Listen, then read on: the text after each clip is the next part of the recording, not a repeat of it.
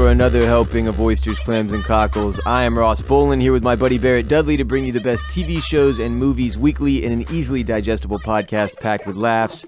Barrett, how are you today? I'm okay. I just hang around the studio, mend broken machinery. What is this voice you are doing? I lift heavy objects. It's no work for a Panzerbjorn. But they took away my podcast mic. You're the bear. You're the bear from His Dark Materials. My soul is in this podcast microphone. And when I podcast, they will listen. I just, it's hard for me to know from your impression if you're mocking the bear or if you thought the bear was tight. I am drunk. And not acting as a podcaster should. Yeah, so we met the bear in His Dark Materials finally. That was tight. If you're not through episode, what we're gonna discuss. By the way, if you don't think that $5 is worth it to get video to see me actually doing that impression, being a bear. No, you became a bear. I was a Panzerbjorn. I was Yerrit Dudler versus Son. That's my bear name. What's the other one's name? Lufer. They all start with I-O, which is pronounced with like a Y. So Ufer, Yorin, and Yorif, and Yorfer. Ufer is the one she meets at the end. Yeah, she goes like that. Yeah, he's got like a slightly tighter helmet. He's got a king's Panzerbjorn helmet, and that's about it. He's a king. I'm also, by the way, you know about these Panzerbjorns? No, only from subtitles and what they're talking about. It's a tight name for a bear. I mean, it's like a tank. Yeah, is bear super tank. tight. Yeah, but, basically what they are. Mm-hmm. I think they just hired one. They hired one guy that did a Transformers voice, and they were like, "Hey, you can just voice both bears. It's fine. It's fine." Yeah, I'll be real with you. When the bears started talking, I was like, they went gruff, very gruff. Oh, very gruff. Yes, this bear. Yeah. Yes, but you know, we met old Yorin, and I just that was too. That had to be my. I didn't see it coming. My intro bit today. Every day I come in here and I wonder, what's he going to come with in this intro? Is there going to be a voice? I never know. And today it was a goddamn bear. Yeah. That is something. We have another fun show planned today. We're going to cover Watchmen Season 1, Episode 7. We're going to discuss Episode 4 of Disney Plus's The Mandalorian. We are getting back into His Dark Materials up through Episode 4, so we're going to discuss kind of 3 and 4, really just everything that we've seen so far, 1 through 4. As we just started to get pieces, I feel like, in these last two, so that there's even a story for me to understand. And then we're discussing episodes 5 and 6 of His Dark Materials the third week of this month, just FYI. If you're wondering, when do I need to be caught up with, or if you haven't started His Dark Materials, when should you be caught up? For the next discussion, we're going to discuss up through episode 6, the third week in December, our third episode of the month anyway. 2 weeks from now. 2 weeks from now. I believe. Indeed. Yeah. But anyway, excited to get into especially Watchmen today because holy freaking shit. This episode of OCC is brought to you by Lisa. I always argue that your mattress is up there with your television in terms of important purchases that you make for your home. So you have to ask yourself, is your mattress kind of shitty? Do you even remember where it came from? How long have you had it? Do you wake up every morning feeling like you've won the lottery because your mattress is so damn comfortable? I do on my hybrid from Lisa. Lisa knows how important rest is to a better life. Lisa is the foundation of a healthier, happier you. And to Lisa, a bed is more than just a place to sleep. It's a place for relaxation and rest. All Lisa products have been thoughtfully designed to go beyond creating a comfortable bed to transform your bedroom into a sanctuary you actually want to spend time in. I have their most advanced luxury hybrid mattress made with premium foams and springs for enhanced pressure relief with edge-to-edge support. Barrett has it as well. I've been sleeping on this bed for over 3 years. It's phenomenal, thoughtfully designed with the best of both worlds. Lisa believes all people should have access to deep rest and relaxation, and as such, they make it easy for their customers to know they've made the right choice through their social impact initiatives tied to each purchase. Lisa donates 1 mattress for every 10 they sell through organizations that work in causes like foster care prevention. To date, they have donated more than 33,000 mattresses through more than 1,000 nonprofits. Lisa mattresses are made in the USA. In-home delivery and setup is available. Financing is also available. Don't miss out. Clam Fam, live healthier, live happier by resting deeper. If you've been waiting all year to pull trig on a Lisa mattress, order today. Get 15% off any mattress for a limited time at lisa.com/dragon. Use the promo code DRAGON. That's LEESA.com/dragon. Promo code dragon. Mr. Dudley, what do we have coming in the only other place that you can find any OCC in the entire world? Patreon.com/oysters, clams, cockles in the month of December. If you're wondering, Patreon is just a spectacular platform that affords us the ability to provide you more content, more OCC, but ad-free, premium, and exclusively on Patreon there for you. Just another way for us to do our show. Sure. Well, let me tell you about the most exciting episode. I think that will really tickle the fancy It's going to turn heads of most of our listeners out there. Get tickled. See, here's the thing. You thought that Oysters, Clams, and Cockles That was someone being tickled. was finished with Game of Thrones. I never thought that, but some people did. But we're not. That's why this week we're doing a 2019 finale episode, all things Game of Thrones. Yeah, it's going to be glorious. It's just going to be 60 minutes of all of the latest news, updates, hot takes, how we feel, removed from the season. How many months now? Maybe we should even throw like a top 5 something in there. I don't know what. Oh but, man, some kind of list though. But some type of list. I don't know. Got to get a hot list. There is some news that has just recently come out. And I'm not saying a lick of it today. Okay. Yeah. I don't even know it. It's all going to be on this week's Patreon episode. How many months has it been since the season ended? Several. That was this year, though.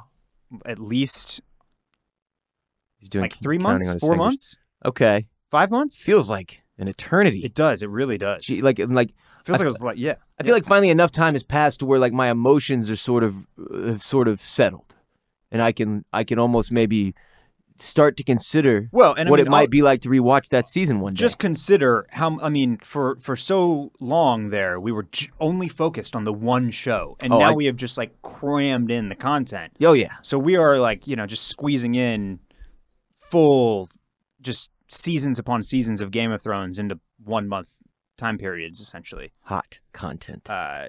I just remember some of the news, some of the Game of Thrones. No, I won't say it. I'm not going to say it. I'm not going to say it. I'm just saying. I remembered some that I want to discuss. You are going to have to go give us your $5 hairs if you would like to hear I already the Game have. of Thrones talk. I already have. I'm signed up on patreon.com/oysters, clams. Yeah, I'm actually a member of the Mollusk Militia. Wow. That's $10. Yeah. Big baller. Oh, yeah. Yeah, love that. We're also doing Knives Out. I like to spend cheese. I like to spend cheddar. Cheddar. We're doing Knives Out for our movie club in December. It's going to be a fun one. People are excited about That's me taking my knife out. Families are going to see it together. Friends and families are gathering in the movie theaters across the nation. Everybody's going to the theater. It's getting good reviews. Daniel Craig is about to have himself a few months span here, Barrett. Yeah? What else? What else he got? What are you serious? What do you got? There are James Bond trailers out and shit. Is it? They're plastering pictures of him in this fucking dope outfit all over the goddamn internet today. The new trailer. Wow. Oh man, wow. He's got his jacket off in this one. In the photo for the movie, it's like, usually full tux, but no, jacket's off for this one, Barrett. And he's got the fucking gun thing on his side there. Yeah, he's looking like he's been working out. I love a good shoulder holster. This isn't even shoulder. This is like rib cage. It's like real hot. Okay. Yeah, next level shit. Like 2025 shit. Yeah, obviously we're going to have a hotline call episode. Get your hotline calls in. For the Mollusk Militia you can start only. doing that right now. Mollusk Militia exclusive hotline call. If you've ever thought to yourself, man, I would call, but it's just like, it's probably like, I probably can't even get my voicemail on there because it's there's just too many of them and they won't hear it. We're going to hear it. Needle in a haystack. Yeah. If you call in, chances are your hotline call, it'll go in my ear. It's at the very least, it's getting listened to. You're going to penetrate my ear hole with your voice. There are straps on these pants that I cannot explain. Sorry, if you were wondering what I was doing on the video, I was attempting to figure out what was underneath my ass. Well, it's like Jay-Z said, black strap, you know what that's for. You do know what that's for, Barrett. Patreon.com/oysters, clams, cockles. But that doesn't even round it out. Oh God, please round it out. Do you want to know? I do. Do you want me to round it out? I've always wanted to be well-rounded, yes, as a person. Final Patreon episode of the year. That is where you can hear us talk our top 5 movies and our top 5 films that we watched and saw. Dead or alive. This year. Oh, this year. 2019. Tight. Looking forward to that because I've seen I think I've watched more movies in this calendar year. TV shows. Seriously, I've watched more movies in this calendar year than I think I've watched in any other year of my life. Wow. As a result of the 4 streaming services I have, all the on-demand shit, going to the theater for movie club every month. Can I give you? Can I just want to tease that episode of the Patreon real quick. Can I do that? Yeah, Can I do that? I'm gonna give you my number 3 movie. I already have it penciled in. Okay. It's the 2006 sleeper hit starring Penelope Cruz and Salma Hayek, Banditas. Oh, for the love of God. 2 episodes in a row, you've managed to you're sneaking in the Banditas plugs here. Yeah. So remind me, that was one of the DVDs you bought that you never opened, right? Yeah. Uh-huh. Incredible. You ready to talk about Watchmen? Let's talk Watchmen. Watchmen, Season 1, Episode 7. This is an episode that caused the hype meter to raise yet another level this week. I mean, seriously, it has been every week they have built. And this week, people have started to throw the word great around in my DMs and started to want to compare it to things.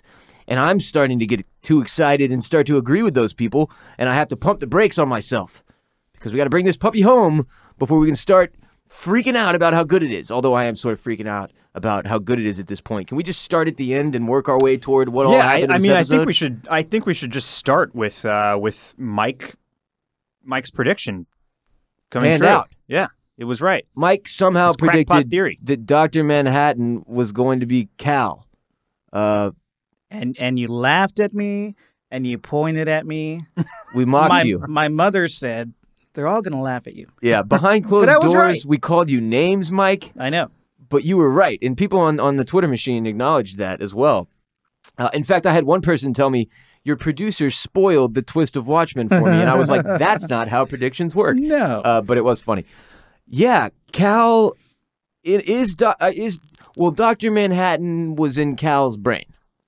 Well, no, Cal is Dr. Manhattan. But so what is that thing then that we pulled out of him? The little circle. The circle inside the circle. Right. That was also then the O in the HBO logo at the end of this thing. There has to be some kind of essence of Dr. Manhattan. Yeah, he can. Yeah. The thing about Dr. Manhattan, and also we can just kind of spin this off into a major question for the last 2 episodes, but he can essentially just do what he wants with matter, with being. Yes. Right. You know, he can goddish. He can godlike collapse all of his particles and then put them all back together again in any way, shape, or form, essentially. Okay. So I think that little ring with the little molecule, the atom, it's a hydrogen atom, right? Hydrogen. That was just what he had formed his consciousness as. Stuck it in there and was like, okay, but here's the question. When you say Cal was Dr. Manhattan, did Cal carry any Dr. Manhattan other than the general well-shaped Dr. Manhattan shape and head and shit? I mean, that's a question that I don't think we have the answer to. Okay, because whenever they show Cal walking from Cal behind, a host? It was okay, I see kind of the Dr. Manhattan-y. He's got Dr. Manhattan-y vibes. The clues were there for a long time. I think it was episode 2 or 3 in which Cal's just dispassionately talking to his daughter about, there is no God, there is no heaven, there is no afterlife. Right. And he was always, every character, even the son that they have with the long hair. Yeah. Even he has a compelling backstory that kind of fuels everything he does. And Cal really never did, but we know that he's quiet and he's solid. And he's always just in the background reading books. It was too inconspicuous for you? Always wearing blue. Ah. Laurie Blake, who had a passionate affair with Dr. Manhattan for decades. Right. Kept saying that while Cal's hot. Yeah, she kept making remarks about his sexuality. Yeah. It was all there. Yeah, that's funny, man. The thing... so that question, though, was Cal Dr. Manhattan or was he a host for Dr. Manhattan's little My guess hydrogen atom? Is that Dr. Manhattan created that vessel. Yeah, Dr. Manhattan doesn't need a host. Right. Yeah. So Cal was... the thing that's crazy, okay, so then Angela Abar, at what point did she become aware of Cal? The whole time. She's known always. That is hard for me to wrap my head around. Because in the trailer for next week, we see that she is sitting down with Dr. Manhattan. Mm-hmm. Okay. She meets Dr. Manhattan somehow, likely in Vietnam. Now, and they fall in love and get together. Now, is that something that we believe she's been aware of for the first 6 episodes, or that she became aware of as a result of the nostalgia trip? No, she's always known. So she's been making every decision That her she's husband made is Dr. Manhattan. thus far on the show, knowing that's crazy. Yeah. And now you have to go rethink everything you've seen with that context. That's one of the tough things about it is like contextualizes everything. It makes this so rewatchable too. I Not feel that like it already wasn't. I feel like I need to go rewatch the first 6 and then 7 again leading into next week to have a full understanding of now what I've seen as a result of that twist at the end. Yeah. Because that was some mind-blowing shit. Yeah, and I mean, the other thing is, even though Dr. Manhattan and Cal are one and the same, they could clearly, like, instituted some type of hibernation, some parameters or something where Cal was, like, programmed to be somewhat normal. And he didn't know. And 'cause unaware. he's Yeah, Dr. because, Manhattan. like, at the end there, she has to hit him and crush his skull Oh, yeah. to, like, pull Get the- Dr. get Manhattan the- back out. Get the thing out. No, he had no fucking clue what was going on. Yeah. When she was like started talking, and then neither did I, and then I felt like she hit me in the head with a well, what did she have? An axe or a something? A hammer. Uh, A hammer. A hammer. It always whenever somebody gets hit in the head with a hammer, it reminds me of that Beatles song, Now- Maxwell's Silver Hammer. So the big question and some confusion that I have going forward here is, like, we know all this about Manhattan, or about Dr. Manhattan. We know that he is this omnipresent god being. In the comic books, there's, like, when he's on Mars, there's, like, all sorts of little, like, you know, illustrations of him just, like, building random shit out of molecules and elements. Right. So in the how movie, on- the only how on context I earth have. would there even be a way to capture this guy? Yeah. Like, anything that you did to him, anything that you put him in, anything that you closed him in, like, he could just reform into whatever he wanted it to be. Like, there is no way to lock this person down. Hence Keene's machine, where he's trying to become the next Dr. Manhattan and somehow maybe siphon the power from Dr. Manhattan. He's basically building a replica of the chamber that created Dr. Manhattan. Right. And if you're going to hurt Dr. Manhattan, that's the only way to do it. Kind of reverse engineer that origin. So Get him in there somehow. makes sense. Except, but at the end of the novel, of the comic, Veidt explodes him. He obliterates Dr. Manhattan, and he just forms all his particles back together. Right. And he's like, that's the first thing I learned how to do, was put all my pieces back together. He's Right. like, good effort. Yeah. So you're there, seeing so there is an issue with Dr. Manhattan not being challengeable. I don't know how you could theoretically capture the uncapturable. Mike, how does That's that why- weigh into this whole thing for you? I think that's why he's been a sleeper agent the whole time, because if you bring him in and once he chooses a side, the show's over. You know, Yeah. the show's over. So that's why he's been a sleeping agent this whole time, because you need those dramatic stakes. Without Superman, he can just fly in and save the day. That's what we call OP in the gaming community. Yeah. Overpowered. Exactly. Overpowered. Yeah. Mm. And that's what makes my anticipation for the next few episodes so high. Is that how How are they going to... introduce this all-powerful godlike being and still have really high dramatic stakes? What started as a seemingly simple story about Angela Abar in Tulsa, Oklahoma, or maybe not simple, but the gist of it was simple for at least a couple episodes there, Yeah. has now, with all the information we have, become a crazy deep story. And they have brought in, like, this universe has grown by leaps and bounds every week. Right, and we're now to the point where, you know, this is always the most difficult part, and the show was really, really good because this journey has been so fun, because it's been like such this slow creep of the world building, and now we're here, and now the questions are being thrown out, and now we're like starting to get the major plot points. Right. And it will certainly be interesting to see how they try to tie it all together and make Yes, they have set it up. make it cohesive, because the just like a lot of the shows that we talk about, the journey is always the most fun part. It's the easy part, so to speak. Even not to say that what Lindelof has done with Watchmen is easy. It's been incredible television. This dude is. It's high level shit. I think you could easily make the argument that he's the best television maker right now. But you know what I mean? It's like there are guys like Lindelof or George Martin or, nobody wants to say Benioff and Weiss. whoever else that are really, really good at like setting the table, right? They can build out these worlds like crazy. Yeah. J.K. Rowling is another one. You know?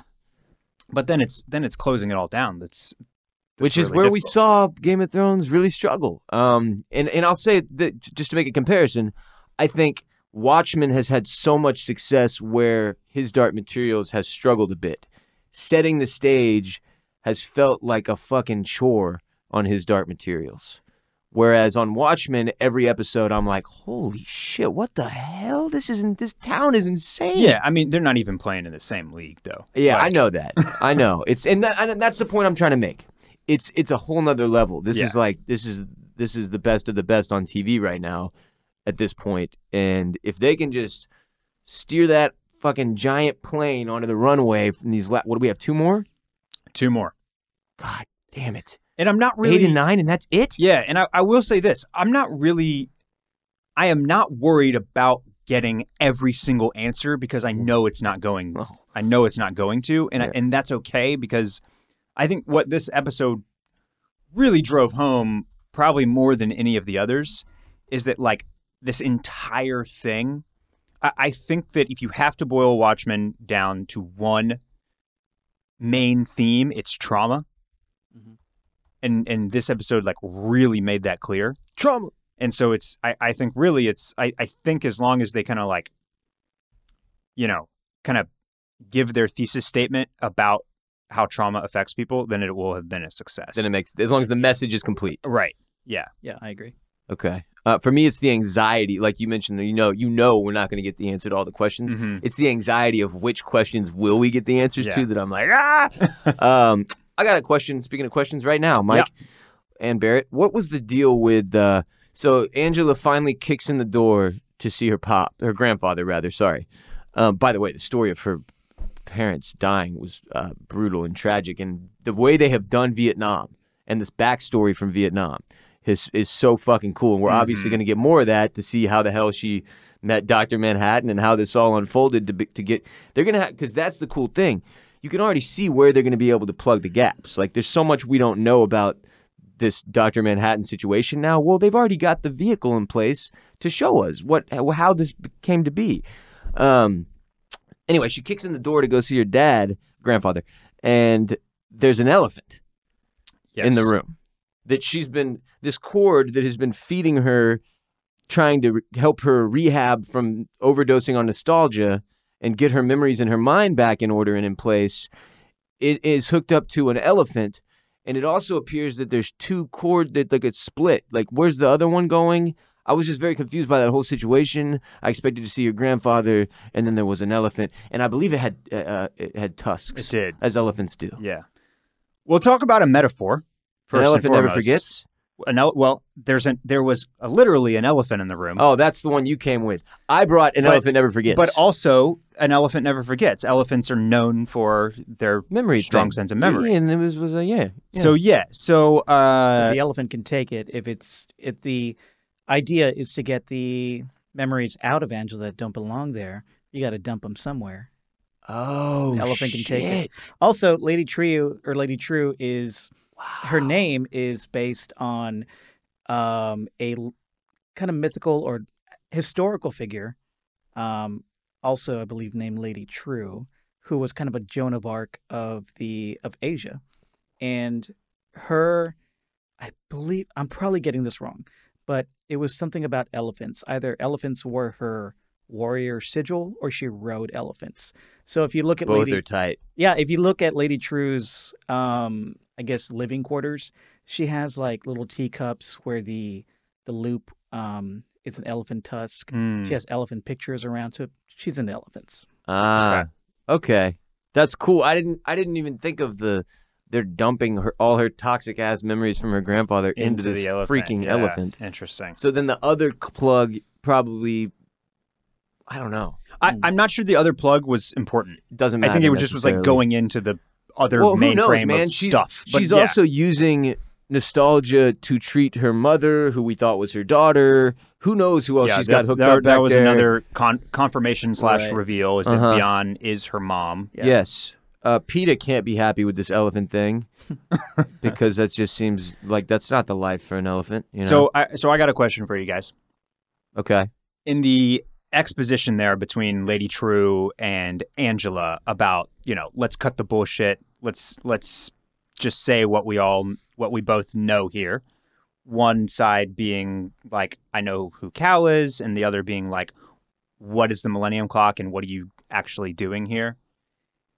We get the kind of the explanation about the 7th Cavalry wanting to capture Dr. Manhattan and become him essentially, and then like champion white supremacy. That's like the big bad. So it positions Lady True there in a positive light. Like she is, quote, saving fucking humanity. Mm-hmm. Do you think that Lady True is benevolent or not? Mike, you first. I I'll think copy your answer. Maybe she might see herself as benevolent, but I think she has a little too much of Adrian Veidt in her. Yeah, man. Yeah. She's got that cockiness. She's got that I'm superiority. smarter than everybody else. She's got that superiority complex where if she thinks saving the world means killing half the population of the world, she's going to do it. Exactly. It's scary. The statue of Veidt in her biodome there should be really scary, I think, Well, because she and- clearly is like, is That's her idol. okay idolizing somebody that murdered 3 million people. Because she believes he did it for the right reasons. To save fucking humanity. So why would she not do the exact same thing? So why would she not do the exact same thing? Yeah, Plus, this- we still have the whole mesmerizing bit, and I think. Plus, there's that we see that speech that she's giving in the video Mm-hmm. where she talks about how the failure of nostalgia was that people held on to their trauma. They just wanted to dwell in it, Relive the and worst relive moments it. of their lives. And so and that's what she sees as like a wrongdoing of like citizens in general. And so it feels like she's essentially that gave me the feeling of what she's going for there is like basically forced forgetting.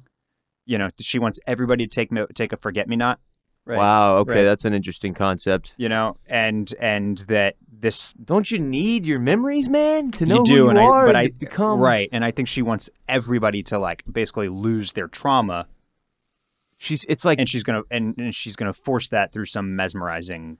yes, it will technique. be interesting to see how they frame up whatever it is she's doing is clearly going to be questionably Yes. immoral. Yeah. And that superiority complex that she shares is very problematic. And when that was a cool effect, man. They zoomed out from Ozymandias' actual face of Mhm. horror to the statue, which is him with the same exact face. Like, Right. it's not him smiling like we did it with a thumbs up. It's like he's like has that look of like torture almost on his face. Yeah, It's so strange. I had to read this this little tidbit here. So not original, not I'm not smart enough to catch this. On look my at own. you, big reader. But so what I've gathered is that every time we check in on Ozymandias, Mhm. another year has gone by. Yeah, seems Yeah. like a lot of time is passing here. So I called that too. You did call that, and you Mike. You did said with the cake no. thing because of the cakes. Did we say That's right, no? right, Yeah. right. The cakes are the first indication that Right. we see the 1 and the 2, and then I think he tosses the 3 or something like that. And there was some reference that this trial has been going on for over a year. And then there Yes. was this one, which is this was that we come back on the 365th day of the trial. Yes. So this is year 4. And then he's apparently been gone, and I don't even remember if this like bit of information is in the show or if it's in Pedopedia or what, but he has been like in exile or wherever he is since 2012. Fuck is Pedopedia, dude? Pedopedia. That's like the extra stuff that HBO is putting out. Oh yeah. Pedopedia. Okay. It's like what, dude? And What are you talking about? so if he's been in exile for since 2012, and that's 4 years, then we're almost caught up with him to like the current timeline. Like I think they're showing us the last 7 years essentially in these little installments, and so eventually he's going to be caught up with, And he'll become part of the with- story. Yeah, You have to imagine. It'll be cool to see So they're bringing together what was, when you go into watching Watchmen, you expect to know of a group. The Watchmen, basically. Sure. Or what, the group that spawned from that original group. And we didn't have that when we start. Well, we had a couple of them, right? We have the cop. We have Angela Abar as the cop who's like masked up, but it's for a different reason. And the whole story sort of just unfolded in a way different than I expected. But now it's sort of all coming back together where you can sort of see the team that's going to be assembled here, or that was assembled already that we didn't really realize was assembled or whatever. It's like Lady True, Angela, Dr. Manhattan, Ozymandias. Like it would make sense if in the end all of these people were aware of each other and their circumstances, right? Would that shock you? No. And you mentioned all those characters. We might even see a return of the comedian. Oh, wow. Is that being predicted? If the theory that Grant on Who Pods the Watchmen told me about, and I mentioned here a few weeks ago, if the theory that Lady True is the baby of the woman the comedian murdered in Vietnam. Right. And she reconstituted her mother through a clone, which is now her daughter. And then she said... right, because she does mention her dad. And she said, my dad's coming too. He's just not here yet. That could be the comedian. Oh, man. Yeah, there's just a lot they can do with this show now. Yeah, and the theory of her being the daughter of the woman that the comedian murdered in Vietnam. Yeah, you talked about that early on as well. Yes, again, shouts to Who Pods the Watchmen. Permanent record here that produces our show also produces Who Pods the Watchmen, hosted by Grant. Grant and Mike and these guys that do Who Pods the Watchmen. They are essentially they are the Redditors that post all of the crackpot theories that end up becoming true. Except we do podcasts. We don't do Reddit. Yeah. They don't type on the keyboard. They speak it. But yeah, I have spoken. So what is do we know that the comedian impregnated that woman as well? Yes. On this show from the comic? No, just from the comic. From the comic, yeah. Okay. And this is a continuation. So and then why all comic information is fair in the show? Yes. Yeah. That's awesome. Remind me why he kills her again? Because the war's ended, and he promised her, I'll take you back to America with me when the war's over. So she comes to call on that. And she's like, hey, I'm pregnant, right? And I'm pregnant. And he's a psycho. He's a psycho racist fuck, and he murders her because he doesn't want a Vietnamese baby and a Vietnamese wife he has to take back to America. Yeah, let me ask you. So it's like a in cold blood murder. Yes. Yeah. Did the Watchmen movie do a good job with the comedian as a character? Yes. Okay, because that felt like they hit the nail on the head. Very much. Jeffrey D. Morgan was great. The way he acts, the way he murders her in cold blood, and we see that scene in Vietnam, the way he commits the sexual assault on Blake. He's a sick fuck. It's like he is the guy who sets the tone in the movie for, okay, so the superheroes aren't all good. Right. You know what I mean? They open on him. The movie starts with, well, I can't spoil the fucking movie. Yeah. Go watch the movie if you feel like it. He would definitely be a good leader of the 7th Cavalry. Oh, God. And I don't know if we need that character back. I know they brought him back in the DC universe with the new Watchmen comics. Okay. They reanimated him. And I was like, oh, great, this guy again. Because I just don't like the character. It's such a negative portrayal of a disgusting person, you know. He hates he's just sort of a gigantic hater. Just to segue from movie talk, we had that famous scene with in the movie that I feel like everybody knows. It's the Rorschach prison scene. Oh yeah. Where he says, I'm not locked up in here with you. You're locked up in here with me. Yeah. Well, our representation on the show of Rorschach Looking Glass. He apparently said the same thing to some members of the 7th Cavalry. Oh, God, yeah. Yeah, he went to work on them dudes. Yeah. Last time we seen him was 3 episodes ago, and the van's emptying, and we're like, well, he's probably going to die. So a cop finally goes to check on him, and the house is filled with dead cavalry members. Yeah, he those guys got. And one of them is missing his mask, mm-hmm. which is pretty clearly an indicator that he's going to infiltrate this whole fucking thing. Yes. Now, so just to 7th Cavalry, is there mention of Cyclops? Yeah, so what this episode essentially frames out for us, and Mike can correct me here if I get any of this wrong, but the 7th Cavalry is essentially the modern-day reincarnation of Cyclops. Okay, so Cyclops had the same concept, or what? Yeah, Cyclops was basically a white supremacy group in the 60s in New York City who was using that mesmerism technique in movie theaters to make black people riot against each other. Okay.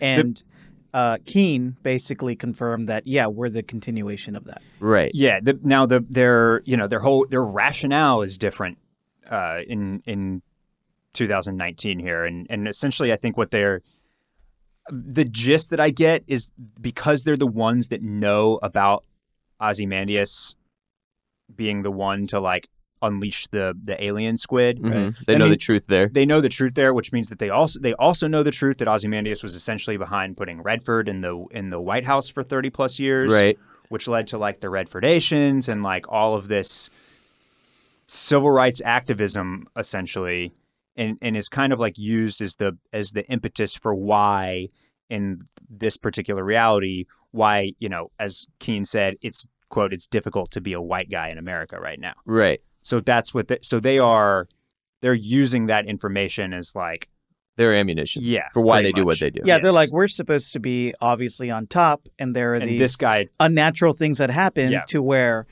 minorities are maybe getting a foothold in this world a little better than they had before. And it's not supposed to be that way. They got to set it right. So we got to set it right. Yeah. So that's pretty much what white supremacy is. Yeah, it'll be interesting to see, because Senator Keene, the whole setup with the 7th Cavalry, the fact that they have existed all of this time is very questionable. It's just strange because it's like with I need to know more about what Dr. Manhattan did between, I guess, the comics and now. Yeah, we're getting some of him in next episode, it looks like. Yeah. Because there's got to be reasons for like, well, why wouldn't you just wipe this group out? Like how they've been around this fucking long. It makes me feel like in the end they're going to be tied together. Yeah, I mean, one of the things... Why doesn't Lady True seem to be concerned about these motherfuckers? Well, she is concerned about them. Yeah. Okay. That's what she says. That's what she tells Angela that this is what she wants to stop.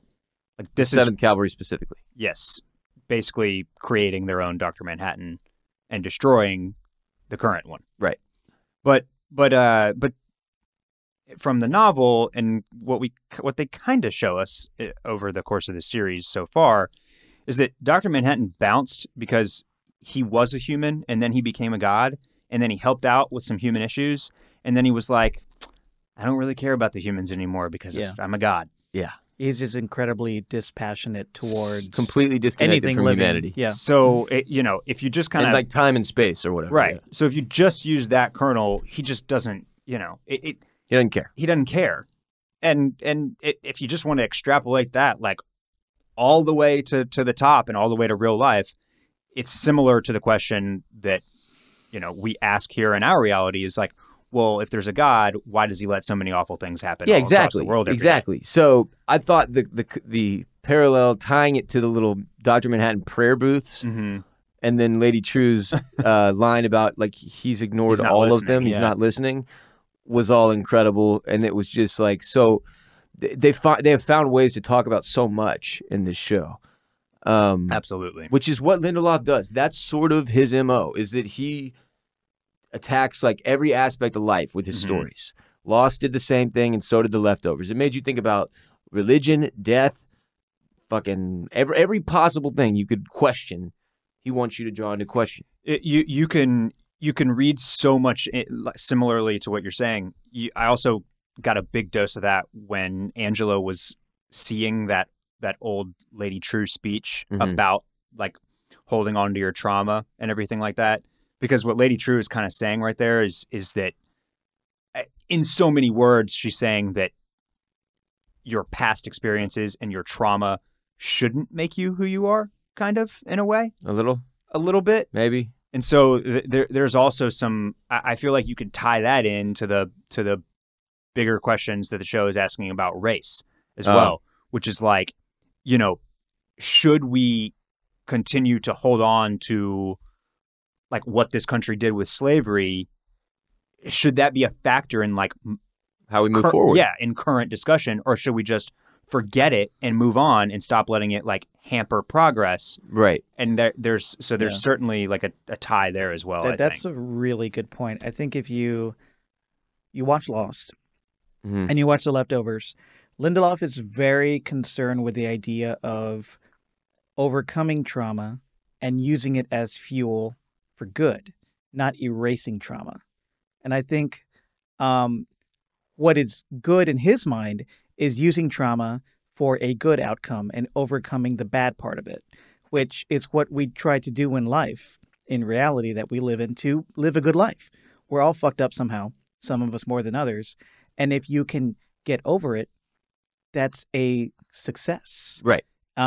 If you could take a pill and forget everything, that wouldn't be you. We would all end up dispassionate beings like Dr. Manhattan. Yeah, that's why I wonder about this Lady True strategy. I think she has the wrong idea. If she's aimed, okay, but if it's because you get the impression that this clock she's built is going to affect everyone, not like a group of people that she's aiming it at.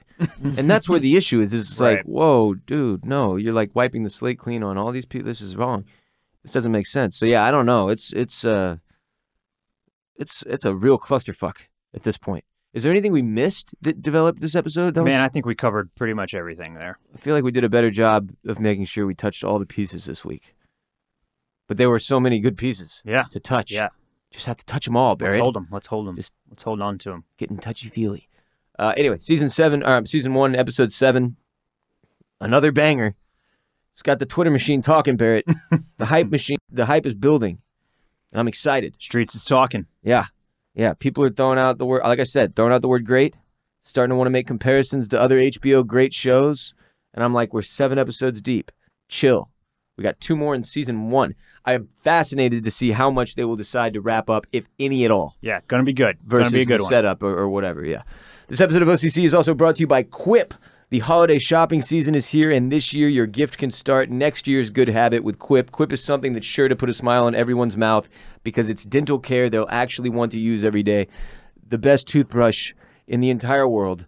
I love my Quip. I use it every morning and night, sometimes after lunch as well. Depends what I've had and if I'm home. But even if I wasn't, it has an incredible travel case with it. Quip is the perfect, thoughtful, and practical gift with an electric toothbrush, refillable floss, and toothpaste, all intentionally designed to make good habits simple. All of their products are going to improve your oral health like nothing you've ever had before. The Quip electric toothbrush has sensitive sonic vibrations and a timer that buzzes every 30 seconds, like vibrates every 30 seconds to guide your routine to make sure you get a full and even clean. The Quip floss dispenser has pre-marked strings, so you always use the exact right amount. If you're a flosser, you know how much of a pain in the ass ending up with, like, out of frustration, who has not just ripped like 3-4 feet out of that thing before? I've been there. It happens. No more, not with Quip Floss. Plus, Quip delivers brush heads, floss, and toothpaste refills every 3 months, so you can make sure your brush head's never worn out, you never run out of floss, you never run out of toothpaste. You're always all set to make sure that your mouth is all clean. Join over 3 million happy customers and check everyone off your gift list right now with Quip. You just go to getquip.com/dragon to save on gift sets and to get your first refill free with a refill plan. That's your first refill free at getquip.com/dragon. Getquip.com/dragon. Let's talk about The Mandalorian. Mando. Thank you. Episode 4. This will take much less complicated discussion than than the former. Than its predecessor. Yes! Woo! Did it. Pulled through there. Man. Really got stuck in the mud.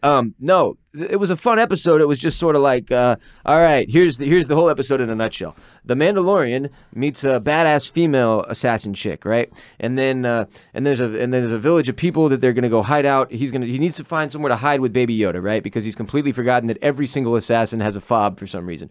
We all didn't forget, but for some reason the Mandalorian that didn't click in his head. He's busy. He's got a lot of shit going on. We don't know how these fobs work yet. I don't get it. You just hold it, Mike. I'll tell you about the fobs as soon as Ross finishes up. Okay, good. Yeah.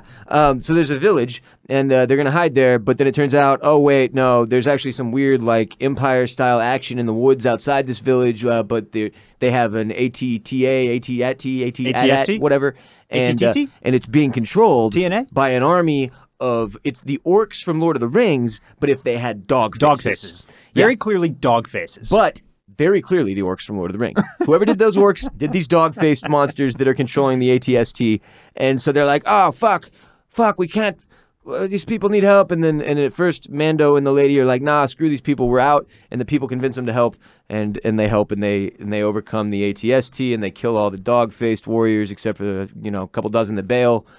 That's it. But now they got to go find somewhere else to live because this didn't work out. Yeah. So, okay. First, the fobs. I was wondering this as well because it's like, if it's clearly not a tracker on Baby Yoda, or else they would just remove the tracker and crunch it and be done with the whole thing. It also would make no sense for Mandalorian to think that they could hide anywhere if it was just constantly beeping for Baby Yoda's exact whereabouts.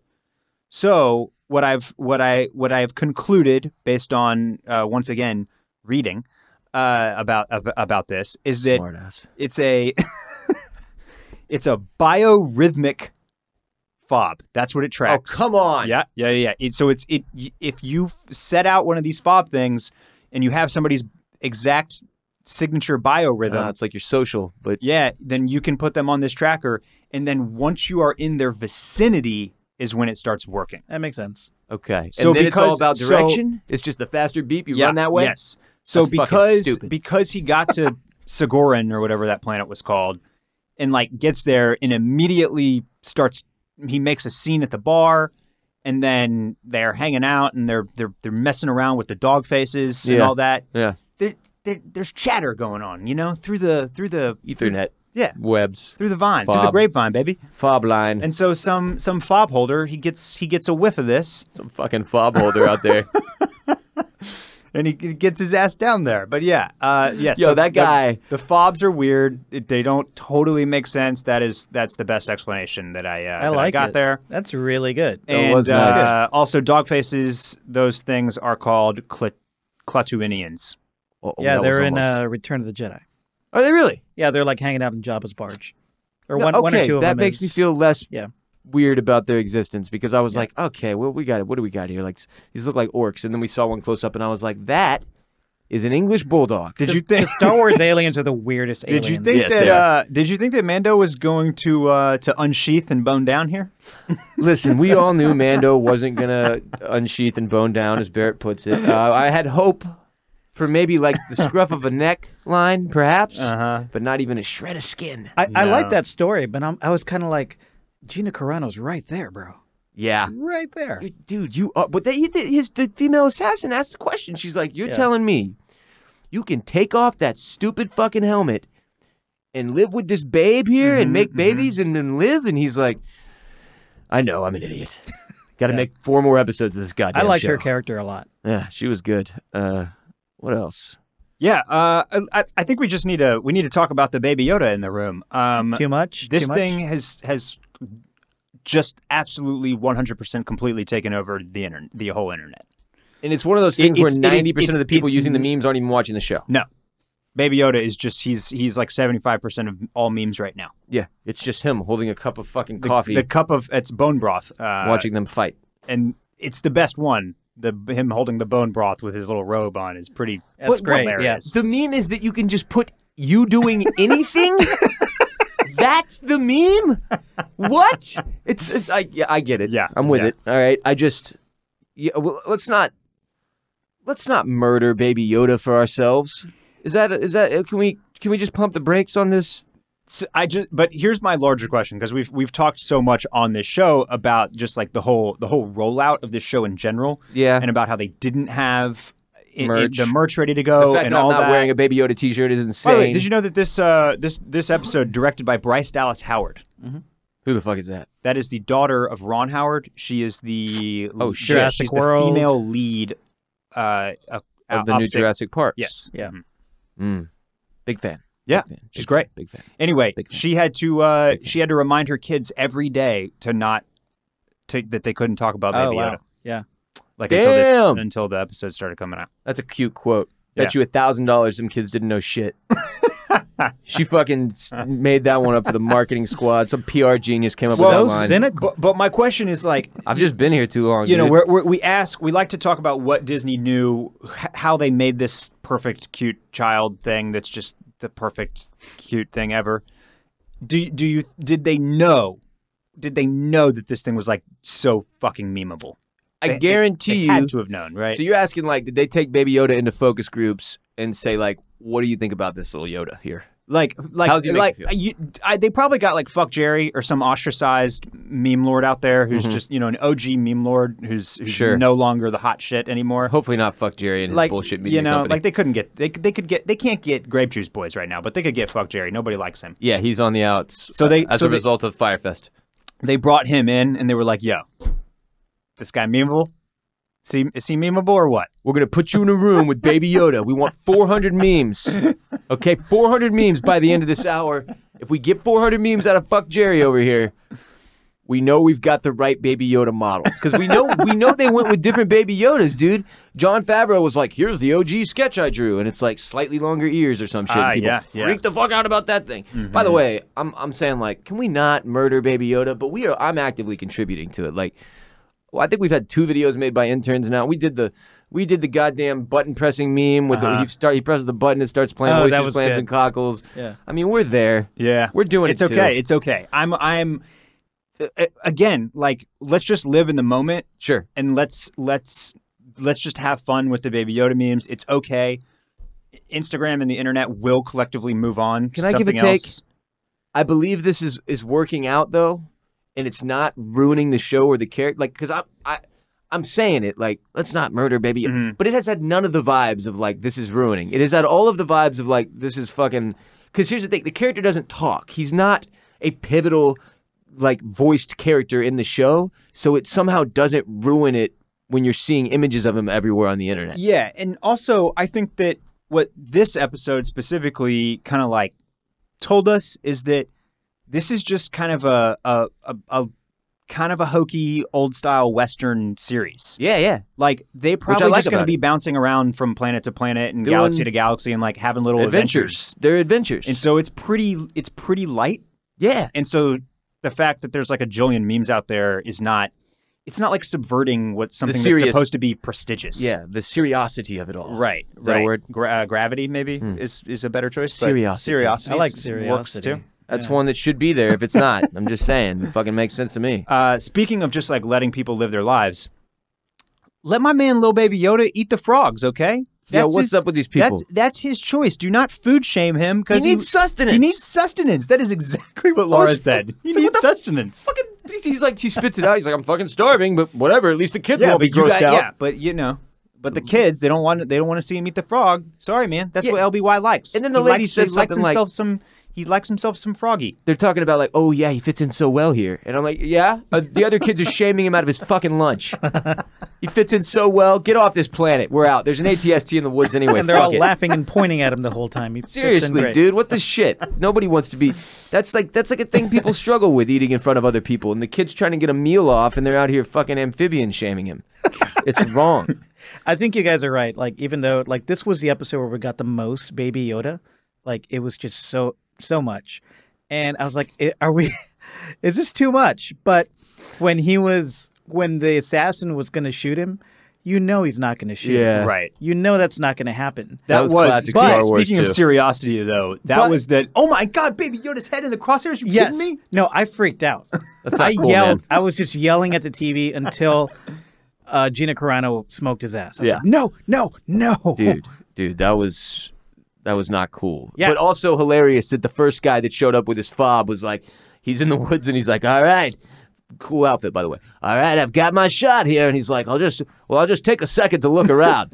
Might as well make sure. Well, let's and he's fucking gone. It's like every Star Wars and James Bond villain ever. The first guy that shows up with a fob always goes down the hardest. For the camera, I'll look at Mando for a while. Yeah, he's like, okay, here, oh, Mando. But I don't really want to shoot him. Baby Yoda. Yeah. Up, and then you knew he was going to get blasted. The Baby Yoda pushing the buttons in the ship, that was like the meme with the music coming on. So good. Is just so good. Yo, whoever did that first one with Get Low, Yeah. Chef's Kiss. Yeah. That was fucking perfect. That was the perfect song. It was somebody our age, Barrett. No fucking Gen Z kid No, would absolutely have thrown not. Get Low on there. That's a millennial choice all the way. It would have been Lil Uzi Vert dancing. Yeah. Wouldn't have been able to hear anything. One of my ilk needs to do one with like Smells Like Teen Spirit. Yes, dude. It's going to be a while before those go away. And I'm okay with that. Yeah. I'm okay with that. Especially considering, like, It just feels fun. Like, this show is just for fun. It is. It is. We a very don't all fun have to show. fucking sit there and cry and freak out the whole time and, like, sure, It's Xena Warrior Princess, but, like, bigger budget. Basically, yeah. Yeah, It's yeah, just like yeah. fun adventure time every week. And hopefully at the end of the season, at some point, we'll have seen this man's face. I don't think it's going to happen, though. So, just we'll do what should we call this segment every week? It's just like helmet check. 1 to 10 on how, what do we think Just the our odds helmet are check? his helmet Yeah. comes off? Last week I was very low on the fact that we'd ever see his face. Okay. This time he lets Hot Widow like start lifting it. And they haven't even known each other more than like 24 hours. And he does take it off. So and the to the grub, tent to get is his like grub on. open, Oh, yeah, yeah. and somebody could have just peeked in there like, so oh, that's your face. So yeah, my it's true. He wasn't that careful about my that. helm check is way higher again. Like now I think we will see his face. Yeah, but here's the problem. If the helm comes off and it's just a stupid loophole where all that he needs to do now is get like some fucking Mandalorian judge to be like, It's you're okay. good. Extenuating circumstances or whatever, which I think is the route that's probably because you take it off, you're no longer a Mandalorian. You can never put it back on, right? That's clearly not going to be the case because the fucking show is titled The Mandalorian.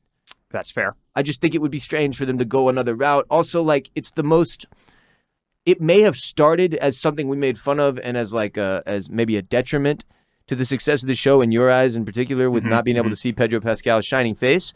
But I believe it has become sort of like a branding thing, dude. The helmet is cool as shit and it's very recognizable and he's got the whole armor get up now and he's out here at least thinking about slanging it. We're getting somewhere. Yeah. I just think that the tease of the helmet coming off here in episode 4 also points to the fact that the helmet's going to come off at some point. They probably wouldn't screw with us 4 episodes in when they've got 6 more. You know, they give us a little Greg sprinkle of almost helmet coming off, and now it's like, right. You know, I'm not saying it's going to happen next episode. No, I don't just think that so. It's in play. I'm betting we don't mess with the helmet next episode. It'd be kind of Yeah, weird if we right, keep right, bringing it up every episode. Is it going to take the helmet off this week? It's only like 30 minutes, you know? Speaking of the helmet and the gear in general, we should just note, Clam Fam correction, that Boba Fett and Jango Fett. Jango Fett. Not Mandalorians. Not Mandalorians, yes. according to cartoons. So who cares? This was like established. Yeah, Okay. It's all That's canon, fair. Mike. It's all canon. That's fair. I was thinking about the movies, but It's all canon. whatever.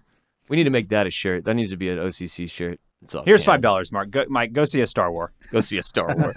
This episode of OCC is also brought to you by Figs. While you're shopping for the holidays, don't forget about thanking all the amazing nurses, doctors, dentists, and people who work in medicine and healthcare that helped you through the year 2019. We all know someone helped by one of these amazing humans, a friend, a family member.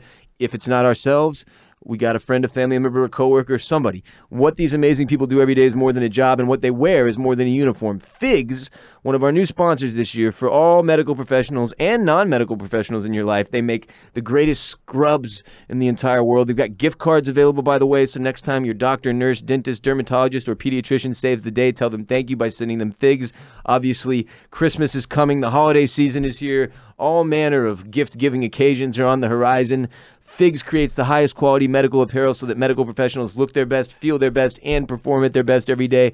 They recognize that this industry of medical apparel had garbage options, uncomfortable, not stylish, and they changed up that whole game. Every set of Figs is antimicrobial, protects from germs and bacteria, ridiculously soft, moisture wicking, features 4-way stretch, made with yoga waistbands, come in a variety of styles from classic straight legs to joggers. I've got a couple pairs of the joggers and skinny styles as well. And Figs gives back, and you can too. Every time you shop at Figs, they give scrubs to a healthcare provider in need around the world through their Threads for Threads initiative. To date, Figs has donated hundreds of thousands of sets in over 35 countries. Show how much you care at the end of the year with Figs. This holiday season, Figs is going to make that easy by providing you with 15% off your first purchase when you use the code DRAGON. Get ready to love your scrubs. Head to wearfigs.com. That's WEARFIGS.com and enter our code DRAGON at checkout.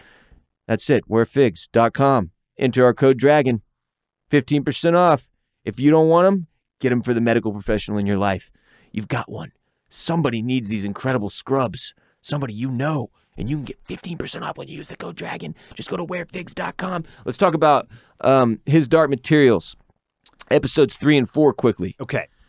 I feel like we have finally come to a place where I have 4. Okay, I didn't feel this way after 3. When I finished 4, I have a bit of excitement in my heart. Like just a tiny bit. I'm not like stoked on the show. I want to be clear about that. I'm not, and if you are, that's okay. We don't have to like all the same things. But this one hasn't been my favorite yet. It's been a very, very slow build, and I finally felt just a semblance of a spark in episode 4. Now I feel like enough drama has happened to where I'm somewhat invested in some of these characters. Yeah, finally. I would say that episode 3 for me Was the one that drew you in a little? was the one that made me feel like, okay, I will at least finish out this season right. to see what happens. For sure, yeah. Like it piqued my interest story-wise enough to basically to get me through all on board the back half of the season. But this show, it's not a story problem. This show's just not good. Like this show has not been well executed. And I think it's going to take me a few more episodes to really button down why. And I have not read the books, so this is currently just a working theory rather than like I can say this for sure. But I think that this show is probably trying to stick too closely to the books as far as like how the characters talk to one another and some of the dialect that they use and just like the way that they talk about things in general. Do you get that impression based on the Damon Demon thing? No, that's actually one of the only things I feel like they've done okay. The demon. How the fuck do you say it? Demon? It's just demon? Demon? Yeah. I don't like confusing letters or combination of A's and E's. But one of the scenes that you texted me about was big cringe.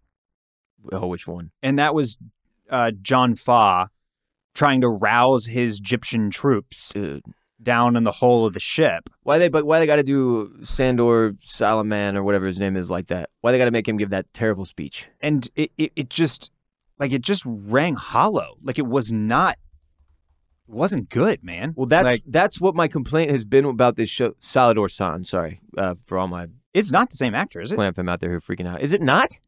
I don't think so. Yeah, dude, it's Salador San. Is it not? Is it not? Come on, it looks just be. like him, Yeah, and it's HBO. I was like, be. it's got to be Salador San. Okay. Hope it is. Otherwise, whatever. Maybe I'm a racist. I'm in the 7th Cavalry, Barrett. But what were we talking about? Oh yeah, you're right. I think this is the same actor. Oh, thank fucking God. Yeah. But no, there was no. My complaint was that there was no weight to any of the things that were happening. So like, some crazy shit would happen, and there'd be like dramatic music in the background, and I'd just kind of be like, I don't care enough yet. Like, I don't care enough about Lyra. I don't give a shit about her missing friends. Stop yelling out their names every 2 seconds. What the hell? And then now that I mentioned that, now you can't stop seeing it, huh? Yeah, it's a problem. Or hearing it. Yes, it's a problem. Now that you've started doing it. And they say, and again, they Roger, say everybody's Lyra. name. Like, they say, like, she says Fardor, whatever his name is all the time. When she, and that's what I mean about, I feel like this is probably from the books. Like, I feel like when the dialogue in the books probably, they say each other's names a lot. Maybe. Like, how many times have I heard the name John Fa? Roger, Lyra, Billy Costa, Tony Costa. Billy Costa. Like, why is Billy Costa, they say his first and last name? He's like a Charlie Brown type, I guess. Tony too, though? Yeah. The whole family runs that way? The whole Costa clique. That's how they roll. Yeah, but I'm with you. Like, I do not feel, again, like what I'm interested in here is the overarching story about like what's happening with the kids who are with the gobblers and who's the good, dust who's bad, what the fuck is going that. on, yes. But I'm with you. I do not care about a single character on this show right now. Now, I don't feel that way as much after the 4th. I feel like I've started to care a little more about Lyra. I'm a little more invested in what happens to her, whereas I felt like I wasn't at all initially. Mrs. Coulter is her mother, and her dad is Azrael, who we haven't seen since episode 1.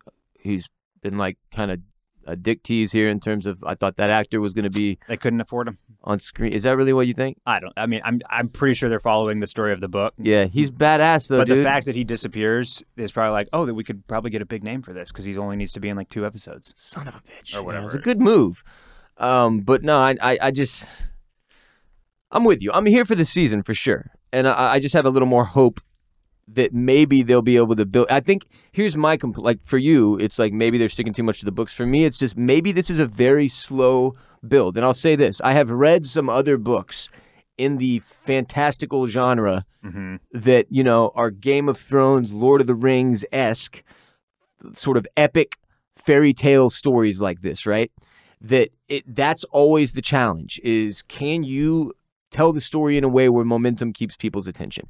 And in some of the cases of the books I've read, there was one that I tried to read this fucking book. Man, I wish I could remember the name of it off the top, but I can't. I tried to read it for like 4 years, dude. It was the one that I took it to the pool every summer for 4 years. It kept getting wet. I kept reading the same 4 chapters in the front and then putting it down. And it was because it was building way the fuck too slowly. And with this story that they've got on His Dark Materials so far, it shouldn't take me to episode 4 to get Lin-Manuel Herrera, whatever the fuck, on the screen. It shouldn't take me that long to start to even figure out where they're going to go with this thing, to try to see what's happening with the kids and to get the squad assembled that's going to go do that. It shouldn't take 4 episodes where the whole time I'm like, I wish I cared more. I just feel like they could have gotten us to where we are through 4 episodes through 2. Maybe. That's my complaint. Okay. But and see again, I mean, maybe this is a good thing to point out, is that this show is doing many things wrong then. Because that's, again, like, my complaint about Lin-Manuel Miranda is not that he took too long to get here. It's that, oh my God, that character was awful. Yeah, what you in our text message exchange, you were like, what did you say? It was like that. I said that it's like they told him they wanted him to be like a fanciful stage actor boy. Yes, but also he's like a cool dude, man. You smoke cigarettes. You're like a little flippy aeronaut. You like to get into trouble and you go do bar fights, but also you need to be a stage actor because you're Lin-Manuel Miranda and you wrote Hamilton, so talk like this and maybe, rustle up things a bit, but say things like, you wouldn't be judged, couldn't be judged. Yeah. In weird sing-songy dialogue and like stuff that like doesn't sound like how people talk to each other. And he's I don't know. Stands out like a sore thumb. He does, and he's supposed to be like, this aeronaut character is obviously supposed to be like the swashbuckling cool guy. Yeah. I'm bringing some fun into the group. Yeah, but I'm making it way too obvious. Right. That's the vibe of but Lin-Manuel Miranda, like Johnny Depp, he is not. You know what I mean? Yeah, no, this is not. You can't look. By the way, have you seen the remake, the most recent, the Emily Blunt remake of Miss Mary Poppins? Mm-mm. No. I'm not gonna ruin that for myself. I know that Lin-Manuel Miranda is in that, and yeah, I like Lin-Manuel. Name's hard to say. It is Lin-Manuel Miranda. It's also really hard to say after I butcher it the first go through, so that it's been fucked in both of our heads. So that's on me. Sorry. I really like Lin-Manuel Miranda, and Hamilton is just like an absolute incredible masterpiece. You saw it on Broadway, huh? In Chicago, so no, not on Broadway. Okay. The Broke Boy version, is that what that is? Basically, yeah. I would like to see any version at this point. The music is incredible. Like, this guy is clearly a genius, but I'm not sure that he belongs in stuff. I'm going to say something. Yeah. I fucking hated him on Curb. I fucking hated him. I haven't seen that episode. It sucked. I don't like him on this either. I'm just not sure. I know that maybe I don't like him. I haven't seen it. Not everybody translates well from film to stage and from stage to film, and I'm just not sure that Lin-Manuel Miranda can get out of that some of that stage actoriness. I want you to watch the episode where of you Curb. kind of have to be overly animated. You're overly animated. You're overly animated. I need you to watch the episode of Curb because it's the exact same issue that I had with him now in this show, that the one that you brought up this morning when we were texting, as I had then. I was like, why the fuck is he like? He stands out too much. Mm-hmm. His vibe does not match the vibe of the other characters on the show. Exactly, which is why he's great when he's doing silly shit on Jimmy Fallon. Right. And making jokes and singing songs and doing dances and playing games. And then it's just the things on screen, I don't know, man. You're Lin-Manuel Miranda. I'm not buying you in this piratey aeronaut bad boy character. Through the one episode of Aeronaut on His Dark Materials and the one episode of Curb, I am almost all of the way out on Lin-Manuel Miranda. We cannot. We're never going to get this right again. As Lin-Manuel Miranda as a screen actor. Billy Costa. This episode of OCC is also brought to you by Stance. Oh my God, Mike, I almost spilled my cup. It was so close. I almost had like 4 episodes in a row. Do you remember when socks used to be one of the worst things you could get at Christmas? Like our whole childhood, man. You get like a regular pair of white socks. It was hell. It was fruitcake and then socks. Socks, the worst. Then maybe like a gift certificate to a restaurant you didn't like or something. But times have changed because over the last few years, Stance has completely changed the reputation of socks. If you follow me on Instagram, you see me put up a photo of me wearing Stance socks literally every day of my life. Almost. It's insane. I have like 80 pairs of these damn socks. They're phenomenal. And actually, when they first started to blow up a few years ago is when I first started caught wind of Stance. I've been following them ever since, and we are super, super excited to have them on board as a sponsor. Pay no attention to the pretenders, by the way. The only brand you need to care about is the one that actually started it all, this whole sock rebirth, and that is Stance. If you're one of millions of people who have fallen in love with Stance, you already know why the sock world is obsessed with them. Your feet haven't been the same since. Their designs are incredible. They're insanely comfortable. Their durability is unmatched. In every single way, they're next level from whatever sock you've experienced in your life. James Harden socks are the ones that sort of drew me in. They do these incredible collaborations with not just athletes, but also TV shows and movies and such, like Pulp Fiction's Toy Story, Kid Cudi, Star Wars, Rihanna, Marvel, Wu-Tang, Rick and Morty, Donovan Mitchell, Grateful Dead, Billie Eilish, Stranger Things, Step Brothers, Caddyshack. A lot of good movies in there, a lot of good athletes, they got all kinds of collaborations on Stance, and they're fucking awesome. I have a lot of them. I have too many pairs of Star Wars socks, though. Now, I would note, if you are a relative of mine listening, I have all of the Stance Star Wars socks. They have put out some new ones that actually, you know what? No, bring them. Keep bringing me the Star Wars socks. I'll take the new ones out with the old. But yeah, I have a ton of the Star Wars socks. Brand, you need to use your influence here and get us some Mando Stance socks. You need to get us some Mando Stance socks. Clam fam, you get a free pair of socks with your next order. All you have to do is go to stance.com/dragon and use the code DRAGON. That's stance.com/dragon. I cannot think of a better gift to give this holiday season than Stance socks. Take the guesswork out of holiday shopping. Stance makes gifting easy and everyone will be happy. Stance.com/dragon for all your holiday needs and free pair of socks with purchase. If you're like, what the hell, man? I don't care. Then just listen. It's a free pair of what I'm telling you are the greatest socks in the world. The Butter Blend are phenomenally comfortable. Barrett they mentioned. Got The Office on here now. Did you say The Office? No. Yeah. That's exciting. Get yourself some Dwight Schrute socks. Add another one to the list. Beats, Bears, Battlestar Galactica. And Stance socks. We've discussed all those things today except Beats. And we won't discuss Beats because we don't have any time, Barrett. We have to go. That'll do it for today's episode of OCC. Huge thanks to our sponsors, again, for supporting the show. Make sure you support our sponsors to support us. And if you're asking yourself, my God, this was such a good episode, where can I get more of these two gentlemen talking about television and movies? There's only one place, patreon.com/oysters, clams, cockles, where you can get more exclusive ad-free OCC. We do our one public episode here every week on Apple Podcasts, Spotify, and SoundCloud, and then we have an episode that we do on patreon.com/oysters, clams, cockles. Again, brought to you ad-free by you, the members of the Crustacean Nation and Mollusk Militia on Patreon. It's either $5 for the Crustacean Nation, $10 for the Mollusk Militia. You just make a pledge. You can pledge whatever you want, actually, but those are the minimum requirements for those two tiers. And you'll see what's provided in each tier. And we've got all kinds of exciting stuff coming in December. Movie Club, Knives Out.